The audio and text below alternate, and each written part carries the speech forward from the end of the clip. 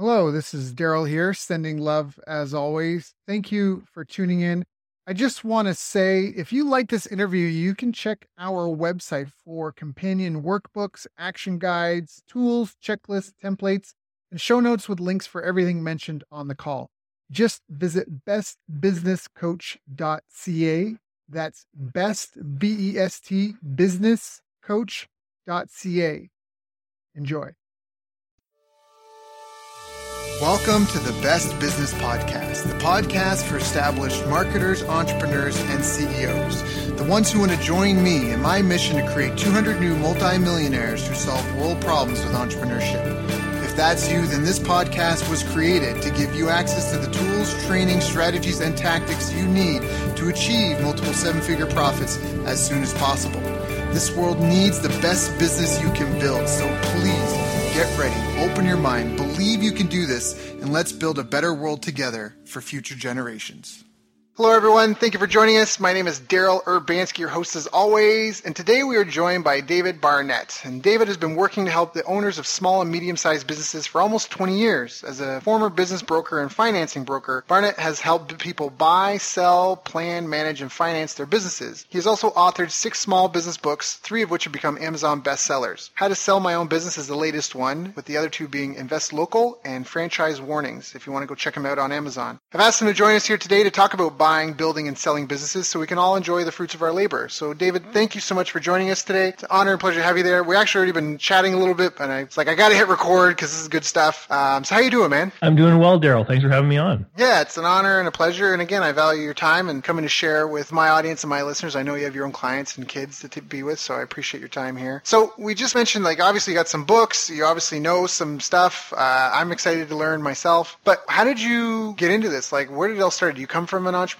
family? How did you get into being involved in businesses? Well, great question. Let me tell you about my background because the answer to your first question is no. My mom was fortunately for me, my mom was a stay-at-home mom, so I had a really great home life growing up. And my father was an engineer who worked for the government, a civil servant. So there wasn't much entrepreneurialism there. But ever since I was a small child, it always seemed like I was looking for a way to hustle or sell something or do something or provide some kind of service. And even back, I think 10, 11 years old, I got my first, I couldn't get a paper route because the newspaper people told me I was too young, but I found a flyer delivery company that would hire me. And I started delivering flyers and saved my change basically until I was about 14 years old. I bought I'm in Canada, Daryl, just like where you hail from. And so when I was 14 years old, I bought a used snowblower and started cleaning people's driveways in the wintertime.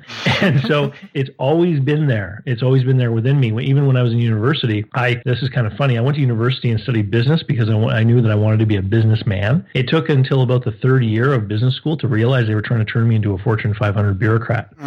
That there was nothing really entrepreneurial about business school, right? Yep. It's about how to fill your cubicle and organize your family pictures in the right way and push the paper along in just like so that you work with all the other people who've gone to the same business schools. Right. And you can all work together and, for these ginormous companies, right? Who are all headed by guys who dropped out of school. Yep. Yeah. Right. I'm so glad you said that. Yeah, that's exactly it. That's exactly it. It's so funny because I always tell people I have my PhD, my public high school diploma, because they're like, what did you study? And I'm like, I just read a ton of books. So I love that you mentioned that because it's the truth. Yeah. I get clients that are MBA grad and they're brilliant, but not entrepreneurs. Even on the university campus, I was still looking for ways to make money. And I remember once I took an image, this was the early 90s, so I cut out a piece of paper with the school crest on it and I mailed it into the Zippo lighter company. And I wanted to place an order for 100 Zippo lighters with the school crest on it. And they spotted that a mile away, right? They're like, oh, this is like an official thing. So they wrote me back and they said they wouldn't do it unless I could give them a licensing agreement. So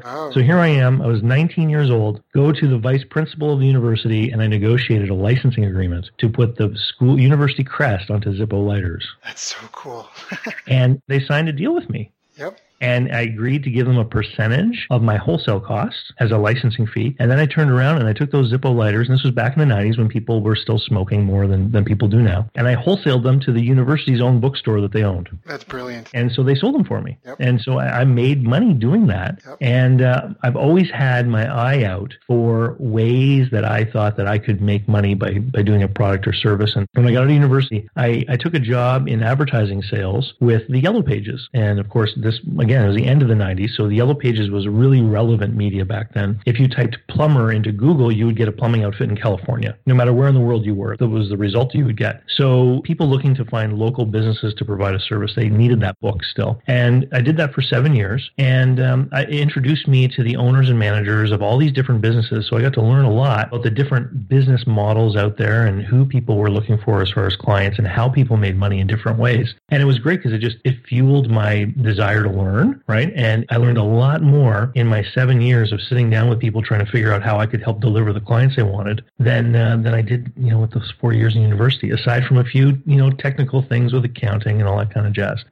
Once I got out of Yellow Pages, I quit. I started a business with a friend, and after about a year, we decided we didn't really like it anymore, so we sold it. And that was the first time I was involved in selling a business, and I did it completely naively. I had no idea what I was doing. We were very fortunate that we did business with a really good guy, because at the end of the day, the deal came together exactly as we had wanted, the way we negotiated it. But I learned later, when I actually became a business broker, that there were so many different things that we had done wrong. And if the other party had been a jerk, he certainly could have taken advantage of us. And when I sold that business, I became a commercial debt broker. And so I had an office where I would arrange financing for small and medium-sized businesses. I would do this on equipment, operating leases on equipment. I would help arrange bank loans for people. Particularly if they've been turned down by a bank, I would actually sit down and help them prepare a proper loan package and sometimes even take it right back to the same bank. Right. Packaged properly, I was getting them funded. And then something called factoring facilities, which is where companies have accounts receivable and they're able to turn them into cash. So I was doing that kind of work with people when the financial crisis happened in 07, 08, and literally half the businesses that I was using as a source of financing went out of business. Wow. And it was around that time that I realized my next opportunity, because now I'll tell you a quick little story. I was doing the finance broker thing. I was getting a lot of referrals from people from the Main Street bankers, because if they couldn't do a deal, they didn't want to see someone go to another bank. They would rather, refer their small business client to me if they were looking for a piece of equipment, right? Because I would set them up with a leasing company, let's say, but the rest of the bank's business wouldn't be in jeopardy. Right. Whereas if the person crossed the street to the other bank and that bank said yes to the loan, the new bank would try to get the home mortgage and the car loan and the retirement accounts, right? And all the business would end up crossing the street. So this banker called me and said, Dave, I've got this lovely couple here, and they're trying to buy a convenience store, and they're working with a real estate agent who has written up a purchase contract for this business, and it's on a home selling contract. And it says that they're going to get 95% financing within 10 days, and they have 10 days to do an inspection, which is how you buy a house. That's not how you buy a business. It's not how you buy a business. So this banker referred them to me because she said, you need to work with these people and their real estate agent to figure out how to actually do a deal. And she said, when you've got them sorted, have them come back, because I'd love to look at it, but not in its present state. Right. And so I realized that there was this huge gap where I live in my community of people who knew how to put a business deal together and how to buy and sell a business. And so knowing that my financing sources were drying up, I said, you know what, it's time for me to make a change. And I went looking for an opportunity, and I ended up joining an international business brokerage franchise chain. And I chose them because it gave me access to education. And I was the first person, I'm on the East Coast of Canada in New Brunswick. I was the first person in New Brunswick to earn my certified business intermediary designation, which is like a professional designation, much like people in the insurance or mutual fund industry would earn. I had to make 3 different trips, each a week long, to do coursework. And then finally I wrote a big test. And it allowed me to start serving people here as a business broker. I did that for 3 years. Over the 3-year period, I sold over 35 companies. It was 36, I believe, by the time I was done. And by all accounts, I was one of the most successful business brokers ever to operate here in my hometown. But those headlines don't tell the whole story, because in those 36 months, while I sold a lot of companies, I also went through several droughts of 9-10 months each, where there were no sales closing, there was no money coming in, but I had to pay my assistant, I had to pay my office rent, I had to pay my household expenses. And so it was this crazy nightmarish roller coaster cash flow of working like crazy. One of my first clients that signed up with me was a franchised fried chicken restaurant. And one of the last businesses I sold was that very same franchised fast food chicken restaurant. And so I had that file on my desk for 3 years before I earned any money off that client. Wow. And so I was disillusioned by that point because I had imagined a lot of people get into business brokerage because they know the commission checks can be quite large. And so I had imagined getting into it that I was going to have this, either a mountain of money or a Scrooge McDuck money pit to swim in. I couldn't decide which it was going to be. But the reality of business brokerage is that you get neither. What you get is the empty pool of red ink. You get the credit card debt because you live off the credit card while you're waiting for the deal to close, which never seems to close. And it keeps getting delayed. Then finally, when the deal closes, you get the money, and what you do is you pay the credit card company. And then if you have any money left over, you're afraid to spend it because you can't be certain about when the next one's coming. So it didn't work. It was a feast or famine. It was worse than what people go through when they're in real estate or commercial real estate because the timelines can be even longer in business brokerage. And so I left that, and Daryl, the worst thing that can ever happen to someone, I got a job.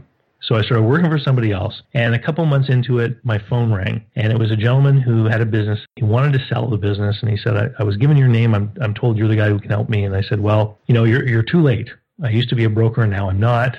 And I gave him the name of my former associate who had taken over the office. And then a week later, my phone rang again. And this time it was a person who had found a business they wanted to buy. And they said, I've spoken to my accountant and I've spoken to my lawyer, and both of them have given me advice, but neither one really seems to be able to tell me, what I should be doing next in this process, or how I should be negotiating it, or what kind of offer I should be formulating to do this. And I'm looking for someone who can just advise me. And I said, well, I certainly have those skills, but I'm not a business broker anymore. I have a full-time job. If you want to work with me, I'd have to charge you like a consultant, and I can only work with you on evenings or weekends. Right. And then I stopped talking because I had a lot of sales training my whole life, right? And I know that you talk yourself into sales and you talk yourself out of them too. Talk yourself out of sales. Yeah. I just shut up and I started counting in my head. And by the time I got to the count of like 6, 7, or 8, the next thing the person said to me was, well, so you can meet me Saturday at 9? And I was like, yeah, I can meet you Saturday at 9. So I had a meeting with this gentleman, and I helped him navigate through this deal. And basically, I worked with him for just a couple of hours until it became absolutely obvious that this was an absolutely terrible deal that he should not put any money into. And he was really grateful because I helped him avoid, a $250,000 mistake. Yep. And then the phone started ringing more and more. And eventually what happened is it evolved into, now currently this is what I do full time. So I work with people around the world who want to buy and sell businesses, and I operate from a menu of services, and people can buy whatever services they want, and I just bill people as I do them. And I also call myself a project-specific coach because I'll coach people through the process of buying or selling. But one of the other things that I also work on with people is if they have a long enough time horizon before they want to sell, is I'll also work with them on how they can do things in their business to improve the business and make it more saleable. And likewise, those same processes and techniques that I've developed for sellers, what I'm doing now is when I help someone buy a business, I'll let them go through a normalization period of a couple months of running the business, and then I'll implement those same things, because the things you can do to make a business more saleable are miraculously also exactly the same things you do to make a business easier to run and more profitable. Because at the end of the day, businesses are valued based on their cash flow. So if you can make the business more profitable, it's going to become more valuable. And if you can give the business systems, processes, and procedures that can be easily delegated and taught to others, you're going to make it easier to sell. But if you're not selling, you're going to make it easier to run. Yep, right. Most people, from my understanding, when they go to sell their business, a lot of deals are earnouts. And that's because they have to train the new people because they are the business. In a lot of cases, the owner has to get out of doing that, out of being the ringleader on doing everything, has to standardize and process it. I mean, kind of like McDonald's. Anyone to be able to show up, open up the manual, read along, and follow the bouncing ball and be able to produce the same result. Well, I mean, the fact that most businesses are sold and they're not on cash terms, because you use the term earnout, and I think we have to be very careful there because earnout can mean one of many different things. Most businesses are not sold on cash terms, meaning there's a certain amount of money on closing day and then some money over time.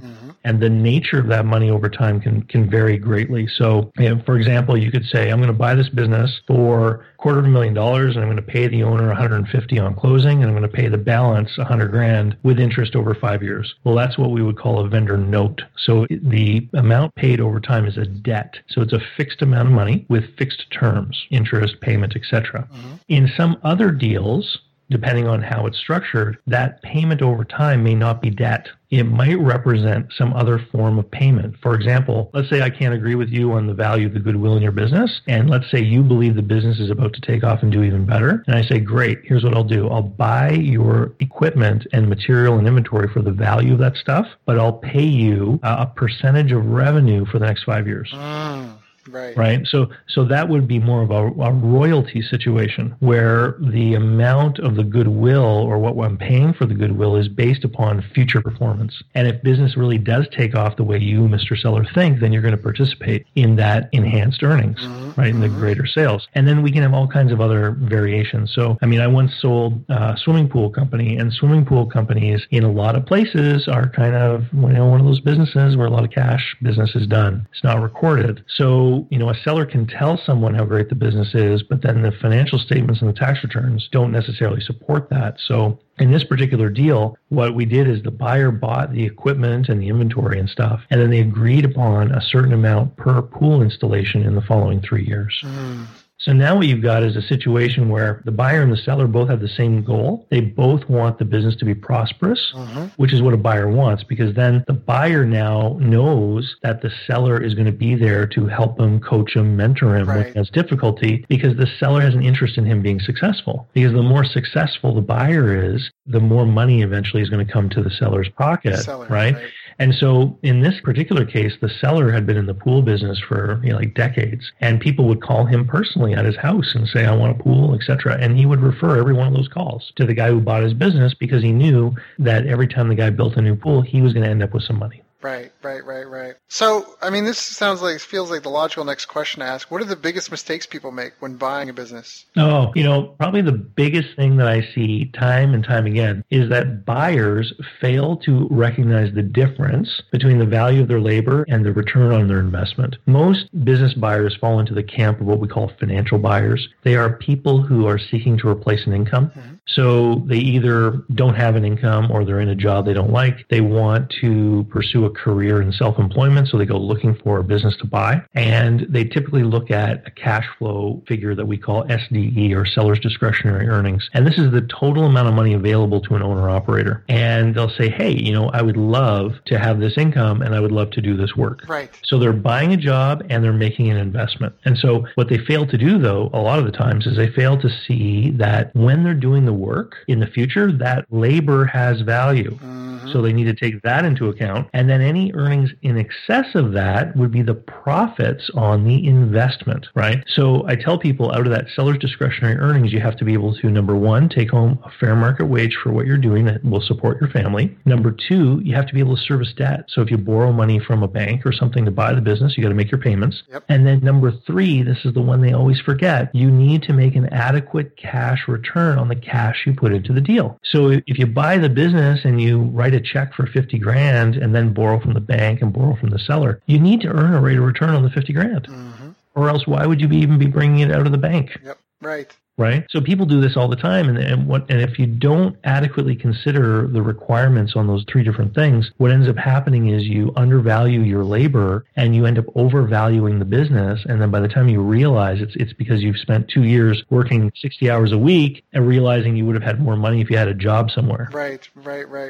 And all the money is going to service these debts you took on to pay too high a price for the business. Right. So how many deals go through? I don't know how the right way to phrase this question, but knowing that, my question then is, I guess there's not that many good deals out there then. You have to do a lot of it's almost like stocks. Like you can buy a ton, but they're all kind of mediocre. If you really want good deals, you really got to kind of keep your nose to the grindstone to find them. Is that accurate? If you want to get a good deal, you have to have a plan. And that's what I teach. So, when buyers come to me, I've got this full day workshop that I do. It's 9 hours and I've converted it into an online course so people can do it on their own time at home. I teach people the process of buying a business, and then the next part of that is a self coaching program that has 12 steps where I show people the actual process of going out and preparing themselves and finding the businesses. Because here's the reality is you hear about stock market, businesses on the stock market are valued at 6 to 12, maybe 15 times future earnings, right? Small businesses are valued nowhere near that level, very low multiples. Okay. So when most sellers find out what their business is worth, they go, oh my goodness, why would I sell for that amount? All I need to do is stick around for a couple of years. I'll get the same money.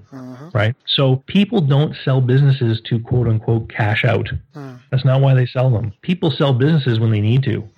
So divorce, death, relocation, retirement, those are the reasons people sell businesses. Because if it's a good, profitable business, people won't sell them. They'll keep them because they need what it gives them, which is the cash flow, right? They need the revenue. So what I teach people to do is how to analyze themselves and their resources and how to match that with potential industries and businesses, and then go out and create relationships with people before they reach the point where they need to sell. And that way, when they're ready to sell and they're motivated to sell, you already have that relationship created and you can make a deal to buy a good business. Because if it gets to a business broker, let's say, like when I was a business broker, what I would tell my business owners is, hey, I already know 1,300 people in the region that want to buy a business. If you list your business with me, I'll find a bunch of them that want to buy it and I'll make them bid against each other. And that's how I earn my fee.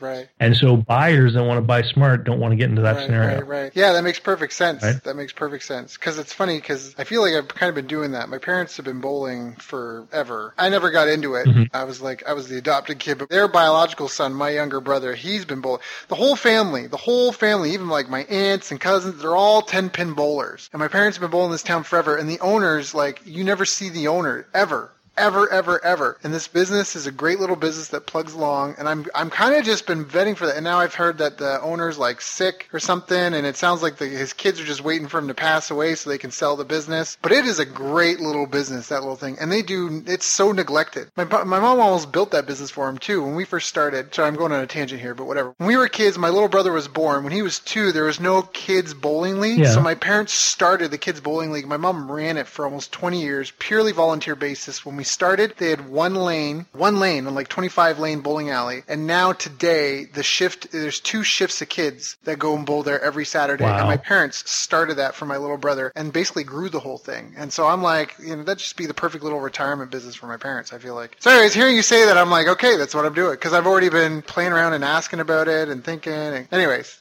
but that's it. Get to know the people first beforehand, because it's going to be some sort of major life event is when people need to sell. Then they become urgent motivated sellers. Yeah. And then obviously, like you said, it's up to the broker to kind of, auction it off to their audience, the people that are wanting to buy. So the good deals go fast. Yeah. And the majority of businesses are sold privately because when business owners realize they're at the point where they need to sell, people don't want to pay someone a commission. A lot of homeowners, if they had a choice, would probably not hire a real estate agent. If they thought they could get the right price by dealing with someone they knew, they do, right? And we see that a lot of the times. So when a lot of business owners get to the point where they need to sell, they start talking to people. And businesses are always sold in private, because if it becomes public that a business is for sale, the business can be damaged. And so you always hear about the stories after. Businesses are sold like at the Kiwanis Club and the Rotary Club and all these places where these business owners gather. And then when it's time for one of them to sell, they start asking their lifelong friends, hey, do you want to buy this business, or do you know someone who's interested? So you either have to get ahead of that event by having a relationship with them directly, or, you need to be in that circle. Right? And this is why in a lot of communities, what you find is that you find several of these big wheel players that end up owning a lot of different businesses. It's because of these networks that they built over time. They get offered the businesses that other people aren't being offered. Got it. Good to know. Really good to know. So for yourself in your own career, what were some of the biggest challenges that you had to face? I know you talked about being the business broker and, basically there wasn't enough volume of deals. In the lead to the sale time, it was just too long of a sales process. But in general, like personally, or even just with skill sets, what were some of the biggest challenges you felt like you had to overcome in your business career? Well, the problems with business brokerage were actually not volume or lead time. Oh. The problem was control, okay? So in the last year that I was in it, I had 6 different deals that were set to close, and they were going to bring in $250,000 that fall in commissions. And one deal fell apart because a bank rescinded a financing letter they had issued to the buyer. Another deal fell apart because it was a regulated industry and the government department wouldn't issue a license to the buyer. And a third deal fell apart because it was a franchise business, and the buyer and the franchisor had a meeting, and they were just total jerks to the guy, and he left the meeting saying, I love this business, but I will never get into a contractual relationship with those guys. And so 3 of my 6 deals fell apart and had nothing to do with the buyer, the seller, or me. Right. Really. Right. We had made the deals. Everyone wanted to do the deals. It was these outside parties that upset the deals. So that was the final straw for me, as I said, if I'm going to go and sell widgets to someone, I can demonstrate the widget and they can make a decision if they want to buy. Like that to me, I mean, ultimately it's their choice if they're going to buy or not, but I can have control over what I do. I can choose how many, prospecting calls I make. I can choose how many sales calls I'll go and do. I can decide the level of effort I'm going to do. But in the business brokerage world, there's so many moving parts, all these people around the deal that you can't control. Right. And so that was the biggest point of frustration for me. And in general, for many people, I mean, I've got a YouTube video where I talk about why I left the brokerage industry. It's got almost 7,000 views, and the commentary is just a big string of past business brokers or people looking to get into it saying, wow, thanks for being honest, about what's going on. Because so many people get into it and they last for a year, 18 months, they maybe do a deal, and because it takes a long time, like you said, and then they just realize, you know what, I can't do this.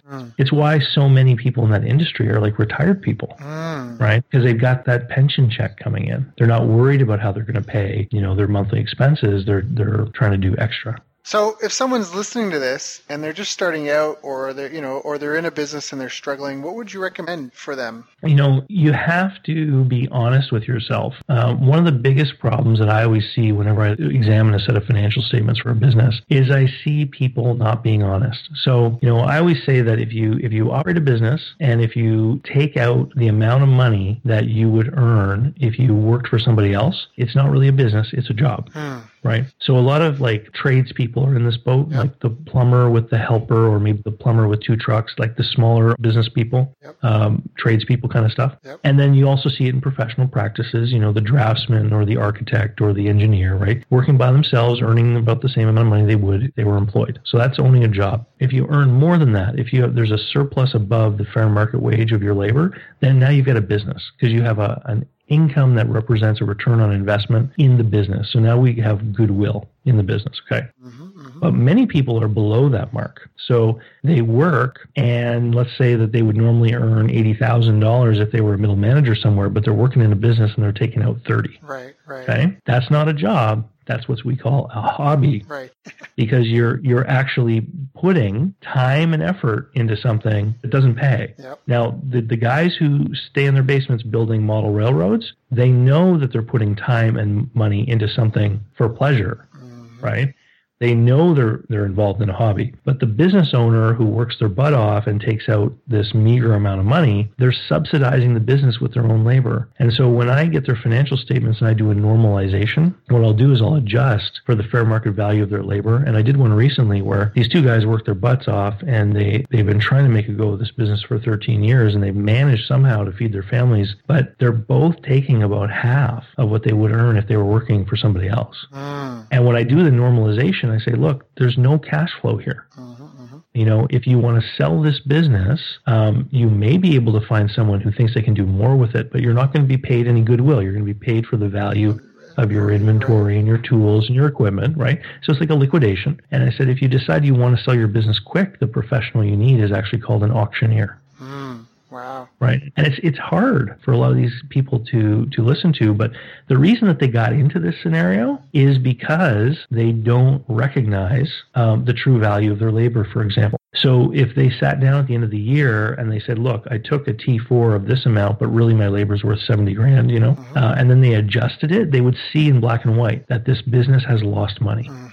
If the business had to pay me what I'm worth, it's lost money. And what that will allow people to do is get to the point sooner when they realize it's time to kill the business. Because, Daryl, I think it takes an incredible amount of courage to get into business. Even more to walk away. But I think it does, because people become personified with the business, right? And they're afraid. Like at the end, when I decided I had to get out of business brokerage, one of the things that I really thought in my head was, oh my God, when people find out that I've closed this office, they're going to think, David's not quite as smart as he thought, eh? David's not the guy we thought. He's, he's a failure. And so those were tough thoughts, tough ideas. Uh-huh. And there's a guy here in town. He's a franchisee. He's got about a dozen pizza locations. And the pizza chain that he's a part of, the brand, they brought out a submarine sandwich brand. Uh-huh. And they were trying to get their pizza franchisees to buy the submarine sandwich outfit. Uh-huh. And he opened one, and like 5 years less a day, he like closed it and stripped the place out because he wasn't making money. And I said to him, were you ever afraid that people would think that you were a failure because you didn't make that store succeed? And he said, you know what? I love my restaurants that make money for me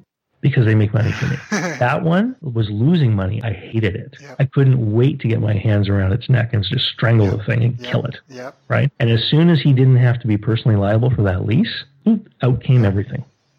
Right. And he was done with it. And so people are not their businesses, and you need to have a true recognition of what you're doing. If you're trying to start a business, I understand that there's a ramp up period, but so many people have been in something for years and they're still not performing at the level that they should be, and then they're still not earning at the level they would be if they were working for somebody else. And that's got to stop. People either have to fix it or they have to move on.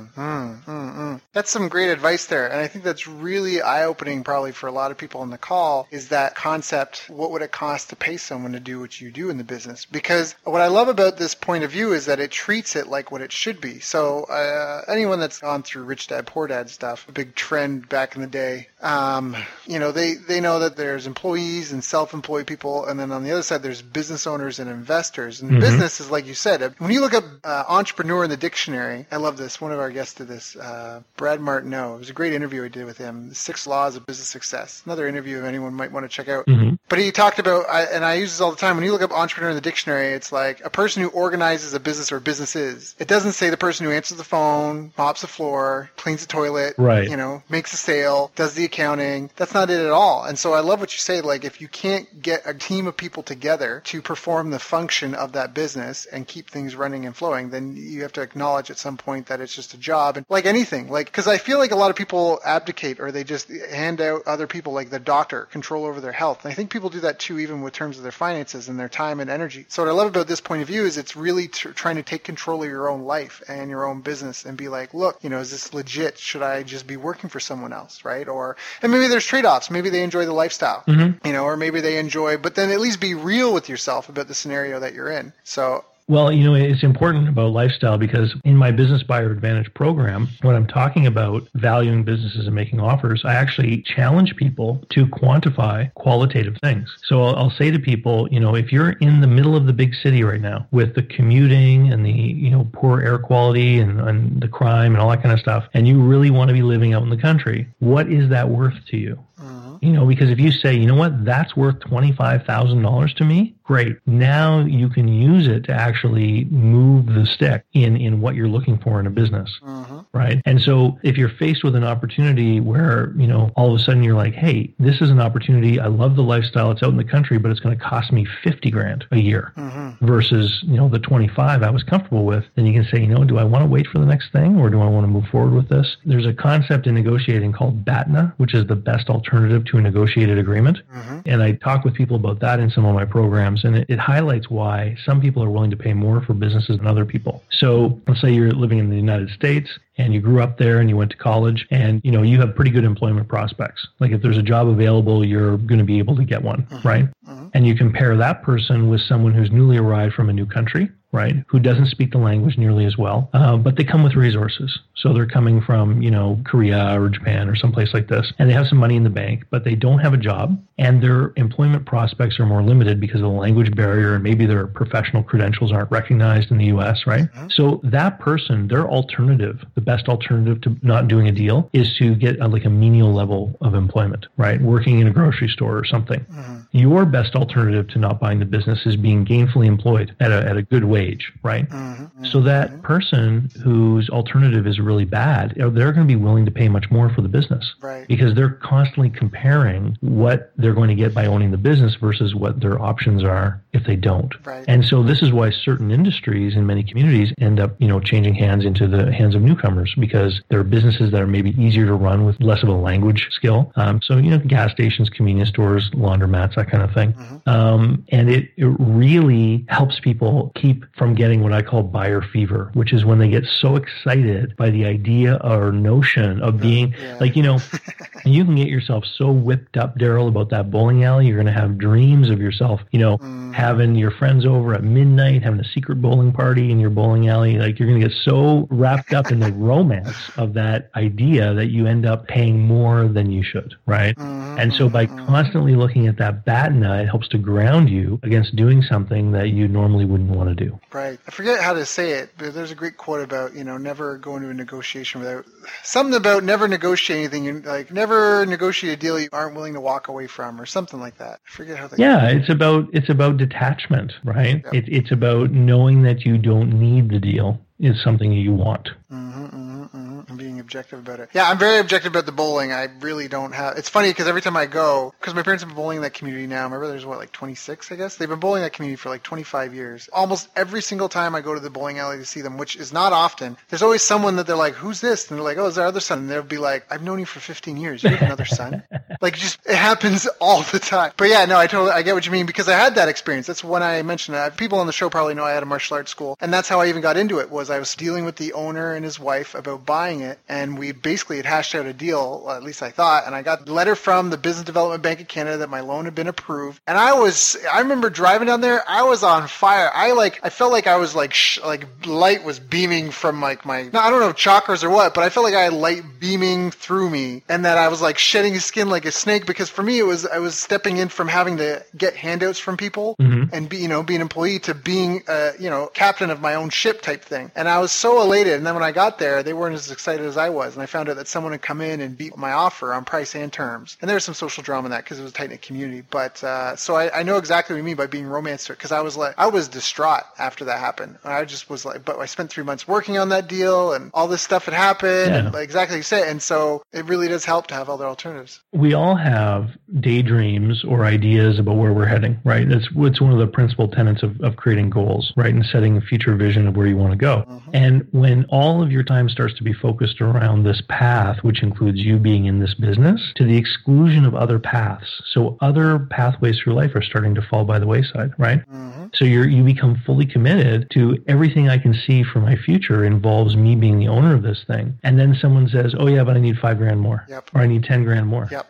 You're like, what? Well, no, I'm committed. I don't see any other options in my life except this one. Then that's when you end up paying the extra money that you never really should have. Yep. That's a valuable lesson. It's a really and that's transferable to so many other scenarios. A car. I bought a car. I bought a Lemon as a car. My first car I bought was a T-Bird, and the guy was like, the carburetor was cracked or something. He was like, it's okay, but for the same price you get something better. But I was already married to it. I'm like, I'm getting it, and I got it. And I remember I was having issues. I brought it in, and he was like, dude, I told you. Like, why are you surprised? Like, so that's such a transferable lesson. Yeah, always know your alternatives. Always have plan B, plan C. And know what you'll do in case it doesn't. Hope for the best, plan for the worst, I think is a great little axiom for that. So what was some of the best advice you've ever gotten? The best advice that I've ever received easily is that the terms are more important than the price. In my own business life and in the deals I've worked on with other people, like I had this one scenario where I told the guy his business was worth $400,000, and he told me he wanted to ask $500,000, and we found a buyer eventually who did his own work and said he wouldn't pay a penny over $400,000, and they ended up doing a deal at $430,000. And the reason that the buyer ended up being agreeable to it was that the seller was willing to finance a huge amount of the purchase. I think it was almost 3/4 of the purchase over 10 years at 2% interest. Right. And so the buyer couldn't get that kind of finance terms from anyone except this guy. And because he was willing to do it, the seller ultimately got more money. Yep. Well, because the guy becomes more confident in the business he's buying as well. Yeah. And, the reasons why the seller did it were he wanted more money. But, in his particular case, he was in his late 80s and hadn't saved anything up for his retirement. So he literally wanted to create a retirement annuity out of this business he was selling and wanted to make sure that he would basically, the note would likely outlive him. So it was, at the end of the day, it was win-win for both people, but the terms of the deal made it worthwhile for the buyer to pay more than he wanted to. That's right. Yeah, that's good. That is good advice. That's really good advice. I was just thinking about that because I think that there's instances where I've realized that, but I could never articulate it so well. But that's exactly it. I mean, even if the guy had agreed to pay $500,000 with the right terms, it would have been a no-brainer, right? Well, yeah. I mean, especially when you're talking about an interest rate that's below the real rate of inflation, right? So what habits do you feel like your most successful business owners that you've seen and the clients that you work with, what are the habits or rituals and behaviors that you feel that the people who do the best have? It's discipline to stick with a commitment. So, I'll give you an idea in my own business. 3 years ago, I started to record and release a video every week on YouTube. Right. And I adapt that video into a little article, which I can post on places like LinkedIn and stuff like this. So the commitment to doing something regularly has built my business into what it is today. And so now in my business today, I earn more than I did when I was an employee. And every week I have potential new clients that contact me that want to talk about doing business. And it's because I now have over 200 sort of hooks in the sea with 200 different videos and all the posts and articles and blog posts, etc. And so many people get off to a fiery start when they say, we're going to do this now. And they'll get, they'll do it for 9, 10, 12 weeks, and then it kind of fizzles away, right? You have a podcast. How long have you been going? We just had our 200,000th download earlier this week. So we've been doing it at time of this recording. We started Christmas Eve 2 years past. So that puts us about two and a half years. Yeah. Have you ever heard the expression pod fade? No, but it makes total sense. Because most podcasts out there, they last for 9 or 10 episodes. And then people don't see the explosive uptick in listenership. They don't think, where are my, all my fans and where are all the people that, are contacting me? They don't see it right away. And so they lose energy and they quit, right? And so having the discipline to maintain the consistent behavior and commit yourself to a certain plan of action when you can see examples of it where it's working around you for other people, to me, that's the biggest habit for success, is just consistent application of a formula that is going to work for you. That formula part is really important. We call that buddy of mine, Dan Fagella, who we'll have on the show again. He was on the show before. We call it the black Lamborghini test, where you take a look when you want to go into a market or an industry. You take a look at all your competitors, and you take anyone off the table that can't realistically walk onto a car lot and sign up for a Lamborghini and be able to afford the payments. And that gets rid of 90% of the people. And then you take a look at who's left, and then from those people you try and find the common denominators. What is it that's making these people be able to perform at such a high level compared to everyone else in their industry? That's a great thought experiment, about the car. I like that. Yeah. So, well, again, because there's tons of people out there and there's tons of people making noise, and especially in today's day and age, you can go on Fiverr.com, Fiverr. You can go to Fiverr.com and spend $5, get a really pretty logo. You can get a slap together with your free WordPress blog, or go to some, web tool and have a really pretty looking website. And from the outside, everyone will be well, look at this guy. It's so shiny. Everything he's got looks so shiny and new and crisp, right? But then you don't see behind the scenes. You don't see. It's funny because I'm drawing an analogy to martial arts, but I remember you could really quickly pick up if someone's been training a while or someone's new, because the young guys or the new guys, not necessarily young, but the new people, I'm saying guys because it's mostly men, but women do participate as well. They always expand. They always how long have you been training? Oh, I've been training for years, man. Oh, really? And then you talk to the guy that's been around 5, 6, how long have you been training? Oh, I've been training for a little while. I've done some things. It's total opposites. It's the guys that have no experience are trying to puff themselves up and seem bigger, and the guys that are bigger want to, they want to be acknowledged for their hard work, and they don't want to be brushed off oh, of course you're good because you've been training for 8 years, right? So you see the same thing, and same thing in business. It's really tough. Now, this is a great question. Where can people people go to get that sort of data? Is there any sort of directory? If you want to do research on an industry, how do you find out how do you get estimates for sales and stuff? I've got some, but I would love to know your answer. Yeah. So because I'm in this business, I've got access to paid databases where I can look up past sale transactions and I can get all kinds of industry benchmarking data and stuff like that. There are companies out there that sell reports. If you did a search, like let's say bowling alleys, you said bowling alley industry benchmarking data, you would ultimately find either some articles from people in that industry, maybe a trade publication where they've written something that you might be able to glean some numbers out of, or you would find some of these companies that actually create and sell reports about industries. And they can range anywhere from a couple $100 to a couple $1,000. And the way that I always say it to people is, you're either a guy like me and you subscribe to these databases to have access to them all the time, or, if you're thinking about spending $500,000, $750,000 on a business, you don't want to shy away from informing yourself as well as you can, even if it costs a few $100 or a few $1,000. I think at the end of the day, one of the reasons why people ultimately end up hiring me and working with me is because I sort of represent insurance, right? A protection from making a bad deal, which is really what everyone's afraid of from both sides, because the sellers face considerable risks in selling a business too. If it's not priced right, and if they don't know what kind of deal to expect, they can actually miss out on the right buyer. I've seen this happen more than once, where people will hire me because they've been trying to sell a business and they can't figure out why they can't sell it. And after I work with them and go through everything and then set their expectations properly, they go, wow, I had 3 different buyers I should have done a deal with. And they didn't know that the deals that were being offered to them were actually good deals. So the sellers risk missing out on an opportunity to sell, and they also risk having to invest too much time, because once the decision is made to sell a business, you need to sell it as quickly as you can, because if word ever did get out that it was for sale, the business can be damaged. And because people only really sell businesses when they need to, one of the things that often happens is that the person has lost the passion and drive for the business. And an owner with no passion and drive will ultimately have an effect on sales and profit. Right? Sales will start to decline. The consistency of what's delivered to the customer will start to decline. And then ultimately profits decline. And then the value of the business also starts to decline. So once the decision's been made, you got to act fast. So the place to do that research, I agree with everything you said. The place you said is just look up like industry, whatever, benchmarking reports, or what are the name of some of the paid databases? Well, like one is called Ibis World, for example. They do reports on different industries. But let's say you're going to look at a pizzeria. I know that if you did a search for pizzeria benchmarking data, you would find all kinds of industry and trade publications where you would be able to kind of go through articles and find some of that data that you'd want to look for, or work with someone like me. Like when I do a buyer insight analysis with someone, one of the things I do is I'll compare the subject business with the databases I have access to, and I'll give a value range. So I had a guy down in Texas who was looking at a sandwich shop recently, and I was able to tell him, this business is worth between $130,000 and $150,000. The asking price was like $179,000. So he got the information he needed to know where he had to go in negotiation.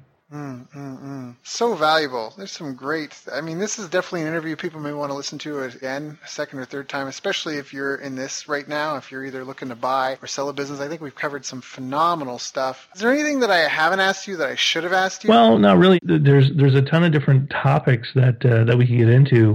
My experience with franchises, for example, led me to write my 2015 bestseller, Franchise Warnings. It's one of the few books out there that actually take people step by step through some of the big claims the franchise industry makes and shows you why those claims may not be all that they appear to be. And then, if people are interested in learning how I can help them sell a business, they just need to go to howtosellmyownbusiness.com. And if somebody wants to buy a business, my website is businessbuyeradvantage.com. And of course, my blog site, davidcbarnett.com, there's like 300 posts, there's hundreds of videos, there's all kinds of articles, links to other interviews I've done, and just a ton of information for someone who wants to learn about this topic.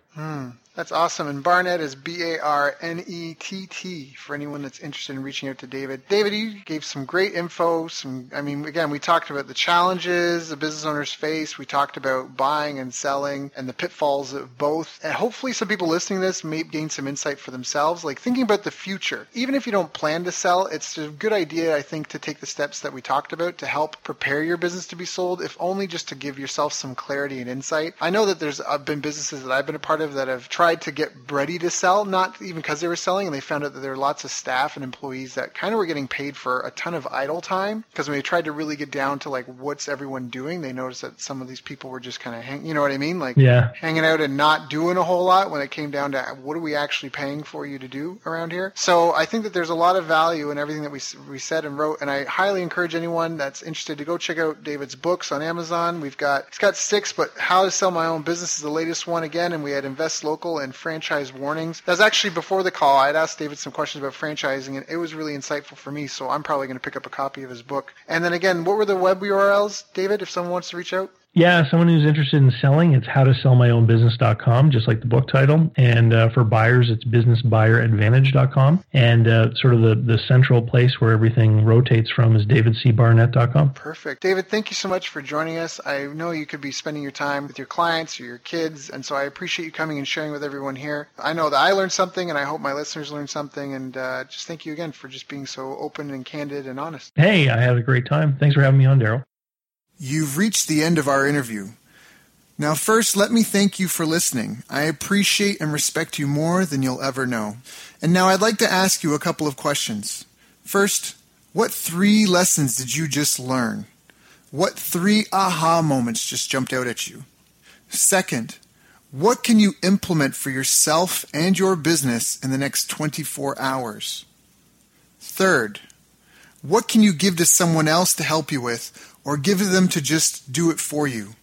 Whatever it is, remember, taking action is the secret sauce to results. Now, if you think this interview would be helpful for a friend, please give them a link to it. It'll help them and it'll help me too. I'd also like to invite you to help me find out more about the challenges you're facing, your dreams, your goals, and how I can help you overcome what's holding you back. We both do better when we know better. And your success is my success. So please reach out and interact. You can visit our website, bestbusinesscoach.ca for Canada or California, where I'm from and where I'm living. You're welcome to also try out one of our paid programs. You can find us on YouTube, Facebook, and pretty much every other social media channel you can think of. You should also subscribe to the podcast. And if you're enjoying them, please leave us a nice review. It really helps. That's all for now. Once again, thank you. Take care of yourself, and remember, the world needs the best business you can build. And I believe in you.